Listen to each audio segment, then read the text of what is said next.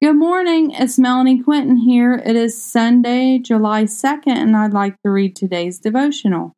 Search our hearts and examine our minds. Jeremiah 17:9-10. The heart is deceitful above all things and beyond cure. Who can understand it? I, the Lord, search the heart and examine the mind to reward each person according to their conduct, according to what their deeds deserve. Do not trust your heart fully, for there are some deceitful places within it. Instead, know the heart of the Lord and what He wants for each one of us, for He is always truthful and will never deceive us. The enemy will use our hearts and our minds against us, for he doesn't want to see us succeed in life, for he wants to see harm for us. Rebuke the enemy and ask him to flee in Jesus' name.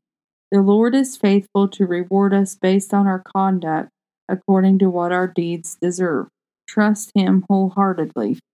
What do you need to let go of in your hearts to let healing happen?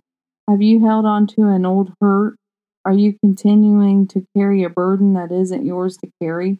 Let go of it today and ask the Lord to be in control. When we allow things to fester within our minds and our hearts, we allow the enemy to take a stronghold over us. Ask for a hedge of protection over your minds, your hearts, and your souls. Ask for the Lord to lead you through the storm. Ask the Lord to mend your broken heart. Understand that some people don't have the same goals in mind. Each person has been called according to their purpose for the Lord.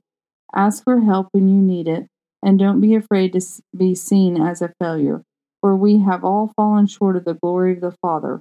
Lord, give us this day our daily bread. Create in us a new heart. Renew our minds and our souls. In Jesus' precious name, amen.